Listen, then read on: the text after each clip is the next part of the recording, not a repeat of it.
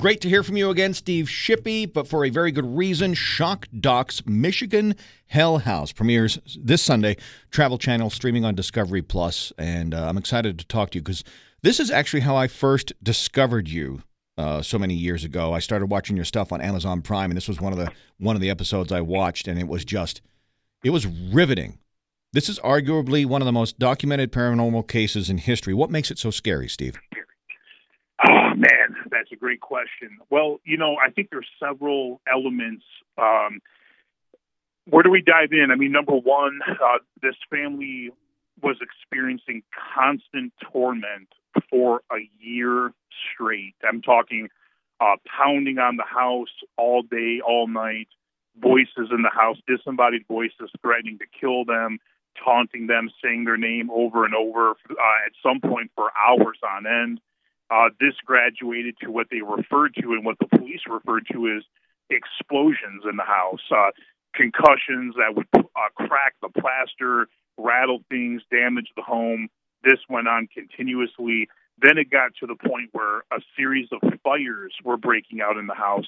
In fact, I have one of the reports here where the state fire marshal declared the origin of one of the fires humanly impossible in nature. Wow.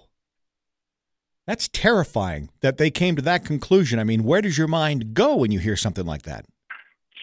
I'm just, imagining it from their perspective, and by there I'm referring to the police. So, you got to think what kind of activity was taking place that would compel and keep multiple law enforcement agencies from the local sheriff's department all the way to the Michigan State Police and then high-ranking divisions of the state police continuously investigating for an entire year straight, from polygraphs to stakeouts, bringing in experts from around the world. Imagine what they were experiencing to go to that extreme and spending that amount of man hours and time. Yeah, certainly. All right, so for you personally, why go back? Well, the reason, the catalyst for going back was when I had first investigated the case for years ago. One of the things that I was most intrigued by was finding out that when the police, after an exhaustive year of trying to crack what was happening, when they had to put their hands up and basically admit that this was something otherworldly taking place, they brought out a team from Duke University to come out and study this phenomenon. It was the Cyclical Research Center, and this was what they specialized in. And they went out there. They had canvassed the area, interviewed multiple people, had audio recorders running at all times, capturing these sounds, these phenomena, other things. And so knowing that all these reel-to-reel recordings existed somewhere, I was just desperate to find them. And we couldn't find them no matter what we did. We searched high and low. We thought they were basically lost in time.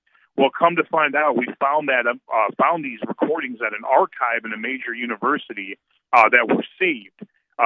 And once we got a hold of these tapes and were listening to all these different recordings and got even more and more reports and documents, we found some very critical information that we felt it was time to reopen the case, and actually got access to some locations that we thought were the catalyst from what was happening. Yeah, I'm trying not to give away too much, but we kind of hit pay dirt with this case, and we had to go back. Yeah, this is going to be well worth watching on Sunday when it premieres on the Travel Channel and streaming on Discovery Plus. Shock Doc's Michigan Hell House. I mean, Merrill, Michigan, where the house is located, pretty much right in the middle of the mitten of Michigan, and looks like any other little Midwest town. Did anything in the town contribute to the paranormal activity in this house, Steve?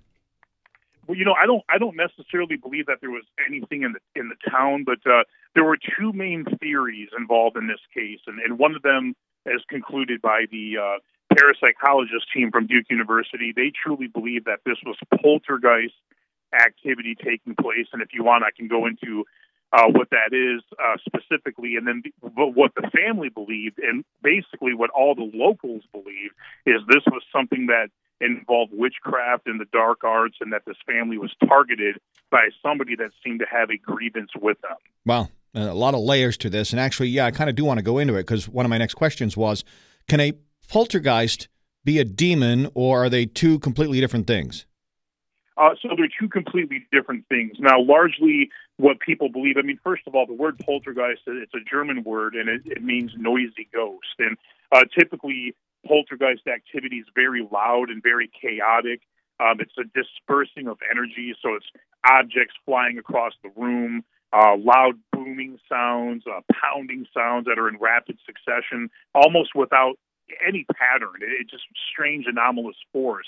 And so the experts believe that poltergeist activity is actually a human phenomenon, that people that are, it's typically, they refer to it as a poltergeist agent, and that would be the person that is kind of subconsciously causing this. So they call them the poltergeist agent, and sometimes it has a lot to do with the family dynamic or the group of people living in that home.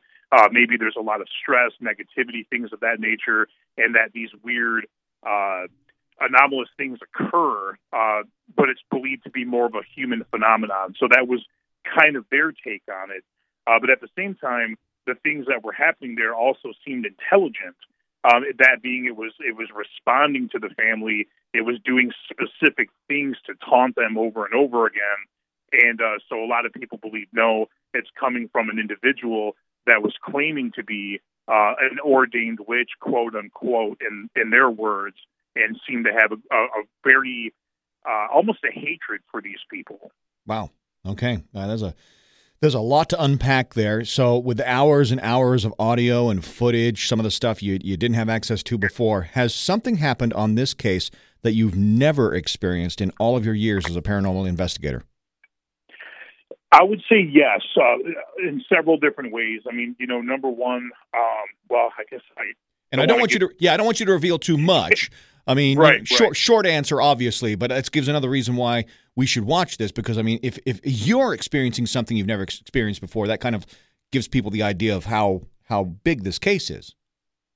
Yeah, and I guess, to give the gravity of the case, I mean, it just blows my mind when I'm going through several hundred of these reports, and you're seeing the lengths that these law enforcement agencies were going through to try to explain what was happening. Before reaching the conclusion that they believed it was supernatural, it was remarkable the things that were being done there. Because at one point they truly believed, okay, they know it's happening because these officers are seeing it, hearing it, feeling it, experiencing it. So they thought, okay, well, could this family be doing it? Right. Or maybe they're doing it for attention. We don't know why, but maybe they're doing it. There has to be something rational. So they did stakeouts. They bugged the house.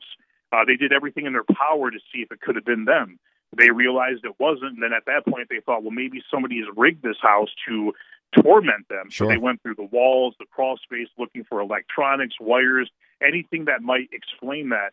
They didn't. Even looking at natural causes, could it be a fault line? They brought out a geologist and a seismograph. They even checked for things of that nature. It's just fascinating. Yeah, no, I can't wait to watch it. Once again, teamed up with psychic medium Cindy Kaza. What did she help discover on this investigation that you may have missed otherwise? Sure. Well, bringing Cindy in is a great asset. I mean, she's going in with a whole different skill set and approaching the case vastly different than how I go about it. And she was able to really hone in on what was happening in the house and who she believed was behind it, possible motivations for why they were doing it, helping, open up and shedding light on different elements to this case to help us focus our energy and our time on certain things that really kind of help crack the case open. Now, how many requests do you get, would you say, annually to investigate paranormal activity? I'd say probably around 60 to 70. Okay. Have you seen an increase? Yeah. I'm curious. Have you seen an increase in paranormal activity and requests and cases since 2020 and all the deaths that surround COVID? Yeah, no, that's an excellent question. So the answer is definitely yes. I don't know if it's a result of the depths of COVID or not, but certainly around mid-2020, we saw, when I said that number 60 to 70, that's basically within the last 12 months. But 2020, 2021, we were at around 100 to 150 requests. And, one theory that I do have I do believe that when people, number one, people were home more. Sure. So that's an interesting thought right there. They were spending way more time in their house, so that could explain why they were noticing things maybe that they weren't noticing before. Right. Also, I think a lot of people were very stressed. There was a lot of a lot of fear and uncertainty, and I think that some of these darker energies out there, I think that kind of feeds them a little bit. Does that make sense? Oh yeah, absolutely, 100%. Final question, Steve, before I let you go. This one's kind of for my mom. Recently, over the last couple of weeks, she has had stuff go missing out of her little tiny home in New Hampshire. And she and her boyfriend have turned the house upside down looking for this stuff. She's lost a passport, a dustpan, and a bag of pecans. Do ghosts take and hide stuff? Because she thinks it's a ghost. She thinks it's a ghost. Yes. No, that's 100%. Yes, that happens. Actually, that's a very common occurrence. That happens. We hear that all the time. Things will come up missing. We've actually had it happen to us. While we've been investigating a case, we will have things come up missing, sometimes some very pricey gear. We know we're the only ones there. Yep. For absolute certainty. We had our cameras running. Nobody came in or out any of the exterior doors, and it's just gone. Yeah. It's gone without a trace, and it makes no sense, and that's something that really does happen. Yeah, it's nuts. She lives in this tiny little, probably 700 or 800 square foot house, and she has searched every square inch of it and can't find this. So anyway, I'll share that with her. Steve Shippey, always great talking with you. Every conversation is always different and informative. Shock Docs Michigan Hell House is the documentary. It premieres Sunday on Travel Channel, streams on Discovery Plus. I encourage you to watch it. I also encourage you to go back and watch some of Steve's earlier stuff, which you can find online. Steve, till next time, keep investigating. This is fascinating. All right. Thank you so much for having me.